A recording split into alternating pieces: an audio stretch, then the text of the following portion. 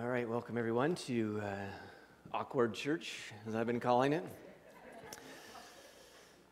It's just not quite the same when you can't gather as the whole community, and the largest part of church, of course, is God, but it's also His people and gathering together, and so we're trying to make do and welcome those of you who are joining us online.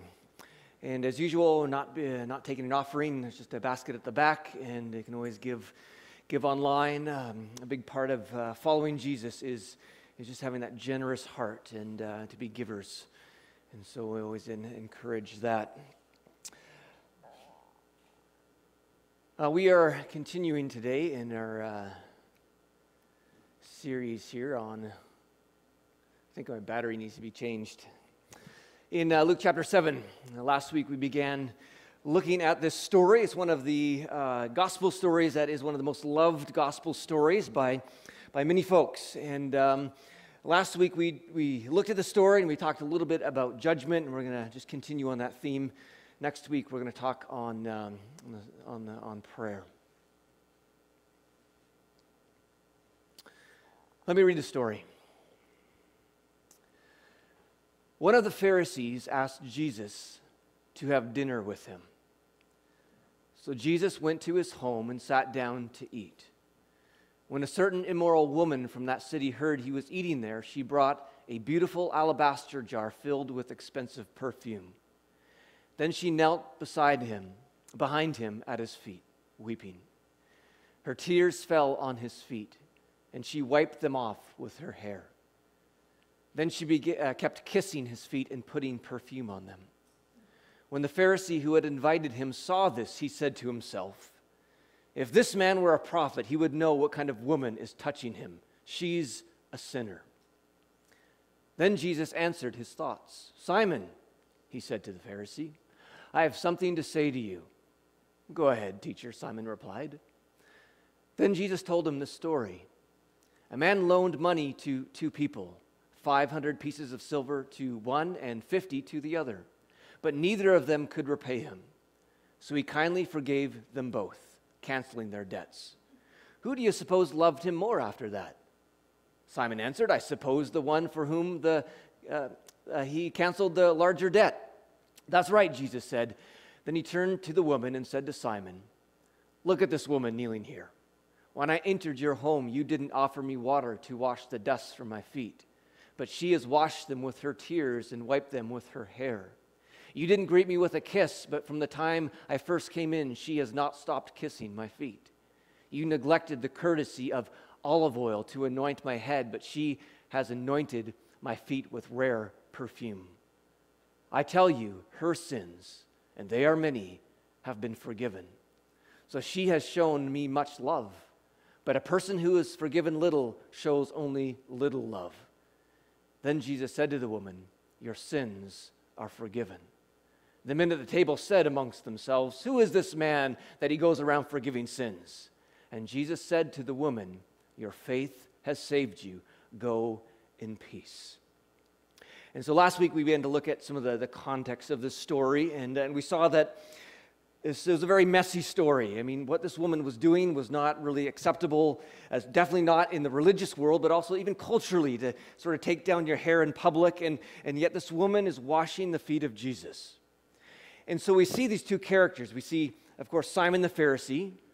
She is looking at this woman, and the only thing that he sees is all the wrongness of the situation. He is judging her, and we talked about judgment last week, why we need to be very careful about making quick judgments about people. We talked about the importance of trying to hear people's story. We talked about the reality that a lot of times we judge others simply because we want to make ourselves feel better, but this is what Simon's doing, completely judging this woman. And yet there's Jesus. Jesus is looking at this woman even in her mess, and even though she's not doing everything culturally acceptable, Jesus just sees love for this woman. In fact, not only that, but Jesus actually uses this story, the contrast between the Pharisee and this woman, to teach a little bit about love. And we see in the end that it's actually this woman who has the right heart and the Pharisee who has the wrong heart. And so we see when Jesus says, She has shown me much love, but a person who is forgiven little shows only little love. And he's directly speaking to the woman who has shown much love, who is showing the heart of God, and then this Pharisee who is showing little love, missing the heart of God. And this is a reminder that that we can actually be right and miss the heart of God. There is a sense when this Pharisee says, if this man were a prophet, he would know what kind of woman is touching him. She is a sinner. And the Pharisee was actually right. I mean, Jesus was a prophet. Jesus knew what kind of woman was touching him. Jesus knew this woman was a sinner. The Pharisee knew that. But he totally misses God's heart. Again, the Pharisee is looking through his rules, right and wrong. Does this woman have right theology? It's all about in or out, right or wrong, correct or not correct. Does she fit into the religious rules? And that's what he bases relationship on. Jesus sees right through kind of, right and wrong and the mess of the situation and gets right to her heart and sees that this woman is acting out of love and actually has the right heart before God. And so we see texts like this in 1 Peter 4:8. It says, most important of all, continue to show deep love for each other, for love covers a multitude of sins. And here we see in this text the contrast between Jesus and the Pharisees. I mean, the Pharisee, he couldn't cover a multitude of sins because the only way he sees the world, the only way he sees other people is through right and wrong, in or out, correct theology, wrong theology. And because she was out and was messy and didn't have everything together, he couldn't show her any love. Jesus' love is a love that covers a multitude of sins, that can see through our mess, and even in our mess, he is showing love to this woman and seeing her heart, and this is kind of the love that we need to strive for. Again, in Colossians, it says, make allowance for each other's faults, and forgive anyone who offends you. Remember, the Lord forgave you, so you must forgive others. Above all, clothe yourselves with love. And it's a love that makes allowance for faults. Pharisees can't do that. Pharisees have no room for faults in themselves or in others. It's all about right and wrong. It's not about love. And this is important for us, this contrast between the Pharisees and between the heart of Jesus or even the heart of this woman, because we very easily can fall into the trap of the Pharisees, as we talked about last week. Very easily we can fall into a trap where we begin to judge people based on right and wrong rather than on love and the desire that God wants relationship or that we should have a relationship. George Barna actually did a study years ago. He's a guy who just does research based on faith-based organizations, and he actually found that most Christians actually have more pharisaical attitudes and actions than actually Jesus-like attitudes and actions. And so this is really important for us because, Simon the Pharisee never would have thought, he wouldn't have thought, I'm missing God's heart, I'm a judgmental person. No, Pharisees thought that they were following God's heart, but they completely missed it. And very easily we can fall into that exact same trap. And so the Barna Research Institute did this kind of study. They looked at actions and attitudes like Jesus and then actions and attitudes like the Pharisees. And I don't want to spend too much time on this, but I'll just read through this quickly. This is kind of a summary of some of the questions they asked to get their outcome. So some actions like Jesus. I listen to other stories before telling them about my faith. I influence people to consider Jesus. I have meals with people with different faiths or morals. I discover and serve the needs of others. I spend time with those who don't follow Jesus. Or we can look at attitudes like Jesus. I see value in every person. I believe God is for everyone. I see God working in all people's lives. It is more important to help people know God is for them than to make sure they know they are sinners. I have compassion for those who are not following God. And so those were some of the filters they used for Jesus-like attitudes and actions. And then they looked at Pharisaical actions. And that is the most important thing in my life is following God's rules. I don't talk about my sins or struggles. I avoid spending time with people who are gay or lesbian. I like to point out those who have wrong theology or doctrine. I prefer to serve people who attend my church rather than those outside the church. And then Pharisaical attitudes. I find it hard to be friends with people who constantly do the wrong things. It's not my responsibility to help people who won't help themselves. I feel grateful to be a Christian when I see other people's failures and flaws. I believe we should stand against those who are opposed to Christian values. People who follow God's rules are better than those who do not. And so they kind of used that framework and they did all their research. And here's kind of the quadrant they ended up with. That only 14% of Christians actually have Jesus-like attitudes and actions. Another 14 had a mix. Another 21 had a mix. 51% had both Pharisaical attitudes and actions. And this is kind of should shock us because we're actually to be followers of Jesus, not the followers of the Pharisees. And if only 14 end up in the study actually representing attitudes and actions, then we really need to stop and just say, is my heart really in the right spot when it comes to the way I view the world or view the people around me? Again, only 51% had both Pharisaical actions and attitudes. The other, so only 14% actually had Christ-like attitudes and actions, which is shocking. Again, if you ask the Pharisees, is your heart right with God? They would have said, absolutely. If you would ask anybody in their culture, who are the folks who are most dedicated to God? Everybody would point to the Pharisees. Everybody would. They just assume those are the people who are most right with God. Yet Jesus comes onto the scene and he says, these people honor me with their lips, but their hearts are far from me. And even more shocking, at one time he said this, for you are the children of your father, the devil. I mean, completely opposite. I mean, they thought their heart was for God, and yet it was completely opposite. And so again, these texts and all of Jesus' interactions with the Pharisees just ought to cause us to pause and say, how is my heart doing?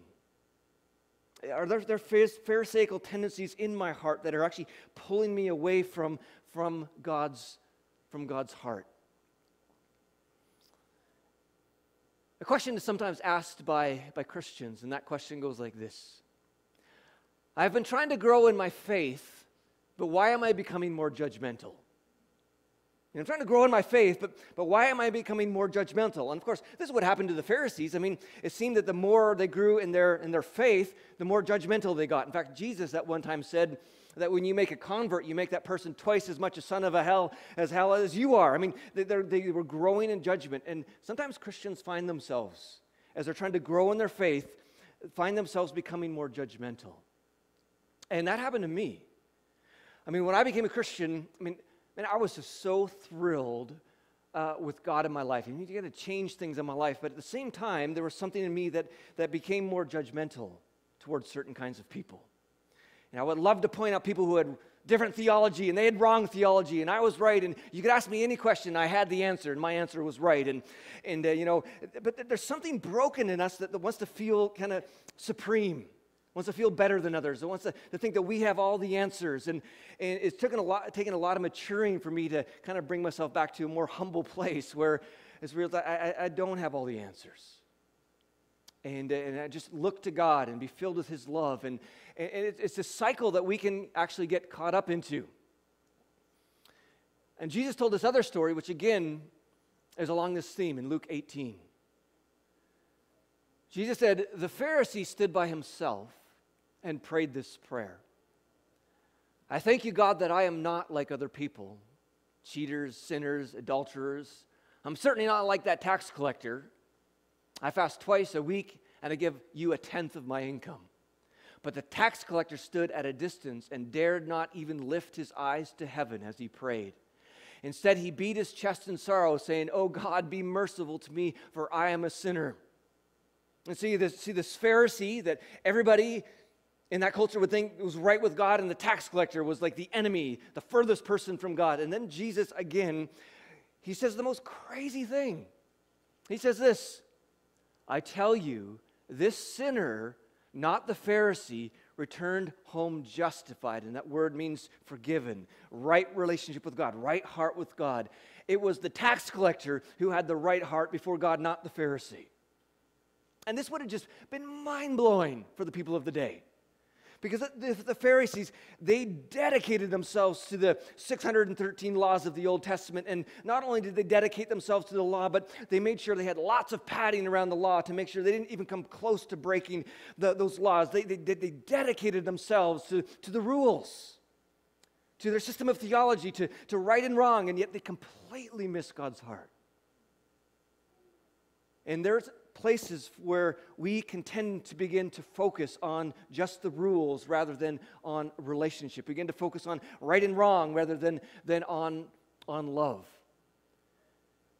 It seemed that David as well was someone, as he matured, became actually more humble in his spirit. At the end of his life, and most people believe he wrote this near the end of his life, he said this: "Lord, my heart is not proud. My eyes are not haughty.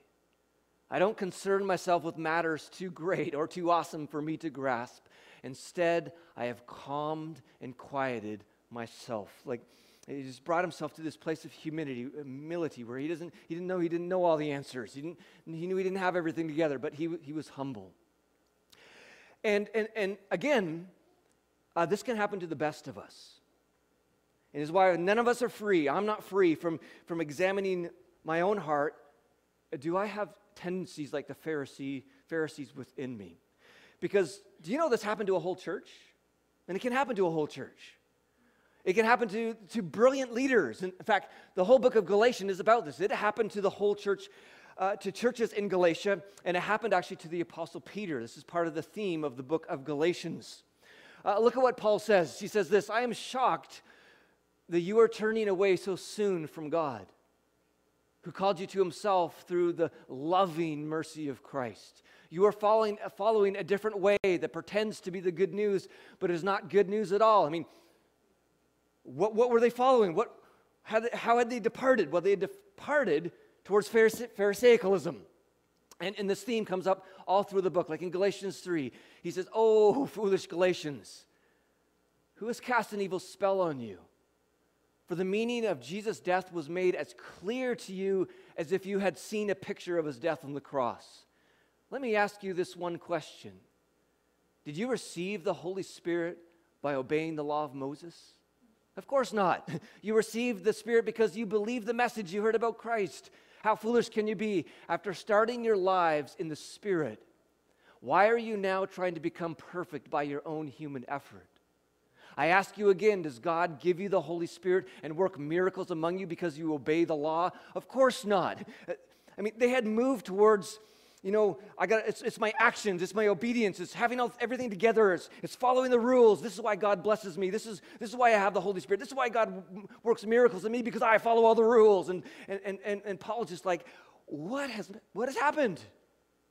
It's about the grace of God. It's about his mercy. It's about his love. It's not about what we do. It's about what God is doing in our hearts. And then later in chapter 4, he goes on and he says, why do you want to go back again and become slaves once more to the weak and useless spiritual principles of this world? You're trying to earn favor with God by observing certain days or months or seasons or years or all these other rules. I fear for you. Perhaps all my hard work with you was for nothing.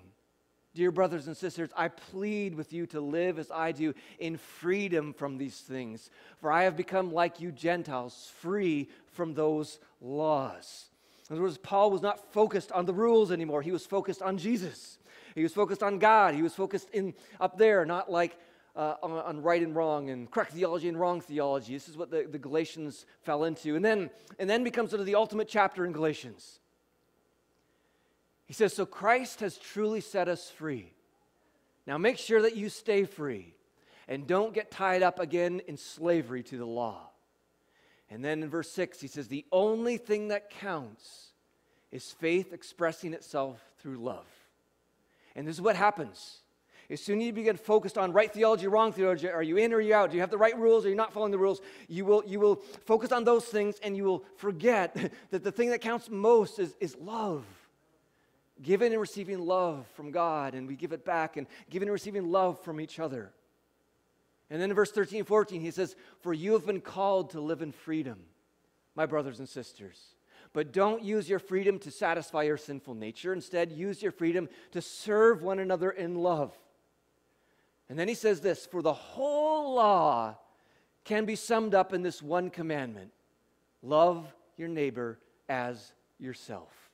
The whole law, all the rules out there are summed up in this one: love one another.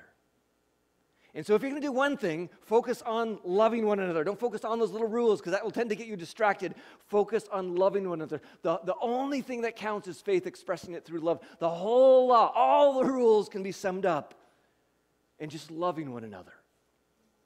And that's kind of the message of Galatians. You know, Eugene Peterson, he has this little story he tells about the making of a Pharisee. And the story kind of goes like this. He says, you know, someone moves into a house, and there they have this window in this new house which has the most amazing view ever. And every time this woman walks by the window, she just has to stop and is just captured by this view. The mountains and the scenery, and every time her heart just like, this view is amazing. I just can't believe this view. And so many times a day she walks by and she just stops and just is captivated by the view. And then a bird poops on the window. My view is messed up, and she has to go get some rags and clean it up. And then another bird poops on the window, and she's like, you know, I better get, So she goes to the store and buys a really good squeegee and some glass cleaner. I need to keep my view perfect. And then the next day she has friends over with little kids, and they touch the window and look through it, and she's like, oh, look at all these smudges. I don't think I'm ever going to invite anybody else over to my house again because they just mess up my window. And so she cleans the window. And then a storm comes up and it gets dusty and dirty, and so she has to get ladders outside, and she cleans the window. But day after day, she finds that something else makes the window dirty, and so she actually builds a whole scaffold system outside the window, and she's got a whole cupboard full of cleaners next to the window, and the idea is that she gets so focused on just cleaning the window that she forgets to enjoy the view. And he says, congratulations, you've just become a Pharisee. And this can happen to us, where we are captivated by God's love. And we realize we're saved by grace. It's not about what I do. I receive the Holy Spirit by grace. It's not about what I do. God works miracles in my life because of grace. It's not about what I do. And we're just enjoying the freedom of God. And then all of a sudden, we start focusing on the rules. And I got to obey all the rules. And we get so focused on obeying the rules that we forget about our love relationship with God. And then we begin to see all the people around us, look at what they're doing or not doing. I don't think that person has right theology, and we got to correct them because, that's the way to God. And then all of a sudden you forget to love people, and you fail to love people. I mean, this is the trap of the Pharisees. The whole law is summed up in loving your neighbor as yourself. But you so quickly can get caught up in a right and wrong and get so focused on right. Am I doing the right thing? Am I not doing the right thing? Is this okay? Is this not okay? Is this the right theology? Is this the wrong theology? And all of a sudden your head is down there instead of looking up at God. In fact, Jesus said this of the Pharisees. Or I'll read this verse. There's more verses about this. That love is the one thing we must do well. In Galatians 5, again, the whole law can be summed up in this one command. Love your neighbor as yourself. Or again in Romans 13, owe nothing to anyone except for your obligation to love one another. If you love your neighbor, you will fulfill the requirements of God's law. So there you see again, if you love your neighbor, you will fulfill the requirements of God's law. And all of God's law is summed up in loving your neighbor. And it doesn't just say that twice, but 3 times the Bible says this. In James 2, it is good when you obey the royal law as found in the Scriptures. Love your neighbor as yourself. So if we're going to start anywhere, that's where we must start. If we're going to do well on one thing, that's the thing we must do well on, is just having a radical, awesome, amazing love for each other. And not only people inside, but people outside. People who have radically different faiths and morals or whatever out there, because we're to love our neighbor. That's the fulfillment of the entire law. Of the Pharisees, Jesus said this, you teachers of religious law and you Pharisees, hypocrites, for you are careful to tithe even the tiniest income from your herb gardens, but you ignore the more important aspects of the law: justice, mercy, and faith. You should tithe, yes, but do not neglect the more important things. Blind guides, you strain your water so you won't accidentally swallow a gnat, but you swallow a camel. And of course, my favorite picture is this. Okay, that's what he's talking about.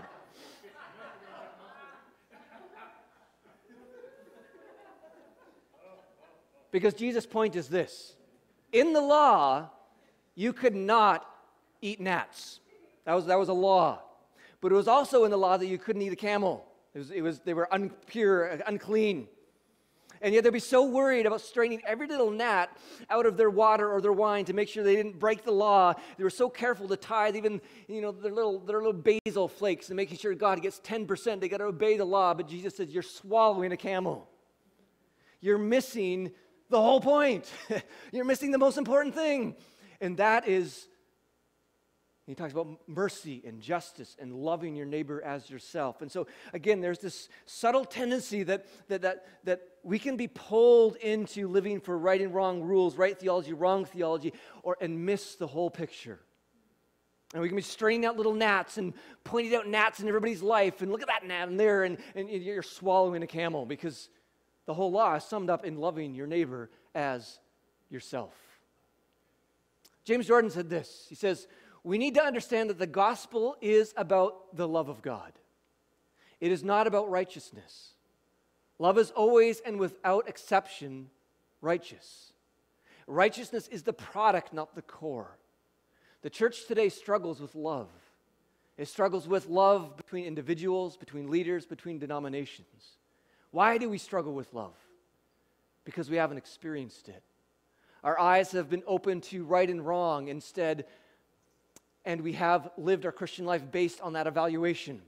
Also called Christian conflicts are founded and energized by perspectives of right and wrong, good and evil. Any resolution from within that perspective is weak and flawed because it is based in the mind which cannot love. There is a much easier way. Be filled with the love of the Father until that love becomes the expression of your life. When you are filled with the love of the Father, you will discover an interesting thing. You will discover that you are no longer interested in sin anymore. Neither are you interested in trying to work out what is right and wrong. You just want to love. And you will discover that love cannot sin. The love of God cannot sin. Human love may sin, but God's love cannot. God's love is His very nature. The only way that we can love with His love is to be full of it. And so he's talking about, we can so easily get in conflicts with everything around us because we're focused on right and wrong. And he's saying, let's be filled with the Father's love. Because the Father's love cannot sin. It does not sin. The Father doesn't wake up in the morning trying not to sin. He just doesn't, because He is love. And he's saying the more that we are filled with the Father's love, the more we're actually just going to automatically do what God wants. And the more we're going to focus on what's really important, and that is loving each other. There is a tradition that has been told of the Apostle John. Apostle John was the only of the 12 apostles to actually live till he was of a very elderly age. And the legend says that he was so old that he couldn't even walk to church anymore. So folks had to lift him up and carry him to church. And they said that he would always say one thing: little children, love one another. And he was so old that everybody else was like a little kid to them, I guess. But, little children love one another. And sometimes people get frustrated. Apostle John, you were with Jesus and you wrote parts of the Bible and, give us a sermon. And he would just say, little children love one another.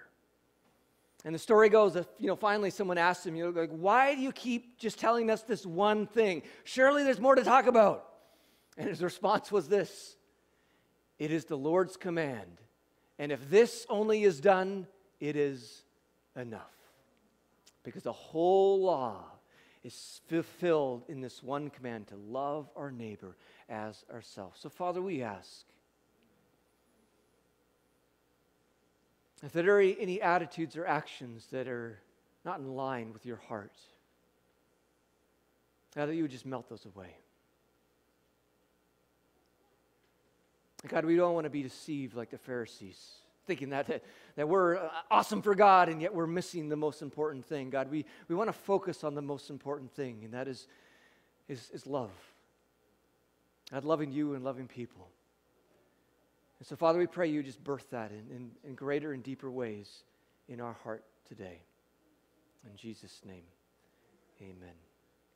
Amen.